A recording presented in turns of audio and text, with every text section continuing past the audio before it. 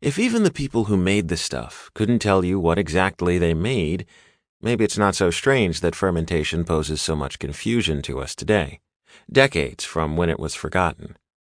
My grandparents lived in a transitional period. Canning was easier and more predictable, but even packaging your own food for storage through the winter suddenly became a thing of the antiquated past. So much more labor-intensive than simply shopping at the supermarket that only folks like farmers in rural Pennsylvania might take the time to do it. Modernization was filling every cupboard of every home in America. Back in 2013, one of my good friends wrinkled her nose as I described my plan for the year. She cut me off halfway through my explanation of the elaborate diet. "I'm sorry, there's no way putting that many bacteria inside you can be healthy."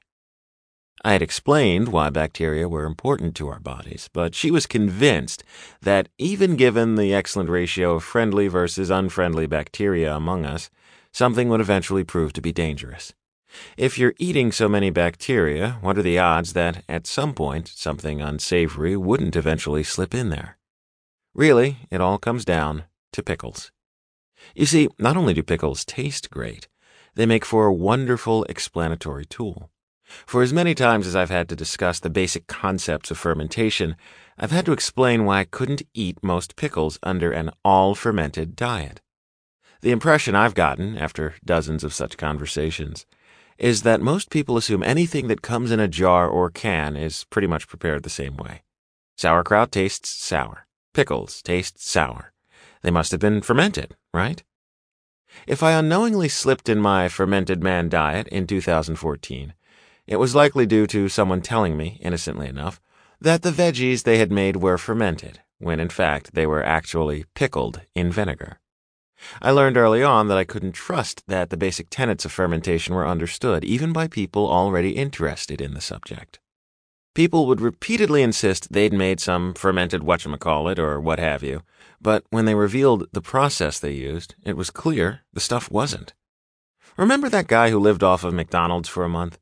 Imagine if people kept driving him to Subway instead, then insisting it was basically the same thing anyway, so what did it matter? In practice, yes, they're right, but we're trying to prove a point with an annoyingly restrictive dietary platform here, guys. We have to stick to the plan. Part of this confusion probably arose because fermentation, pickling, and canning exist along a spectrum.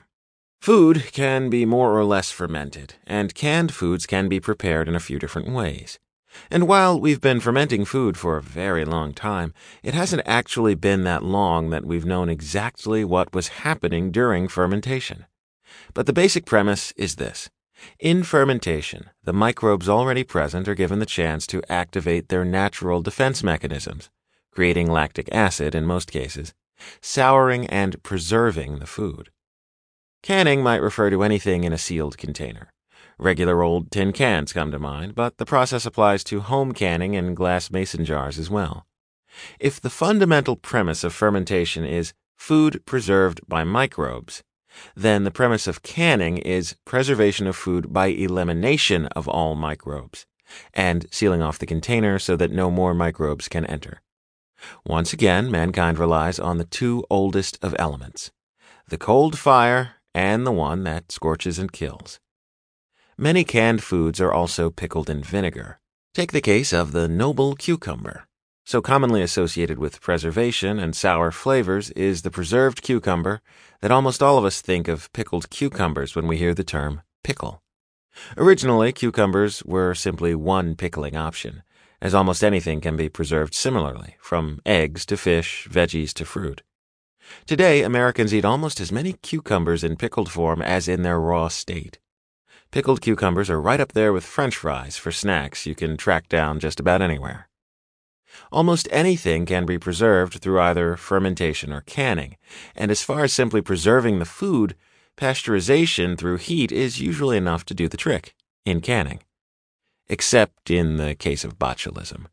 When the bacteria-averse expressed their fears to me, the various horrible ways, in their head, by which I might die, botulism was the specific boogeyman most people could name.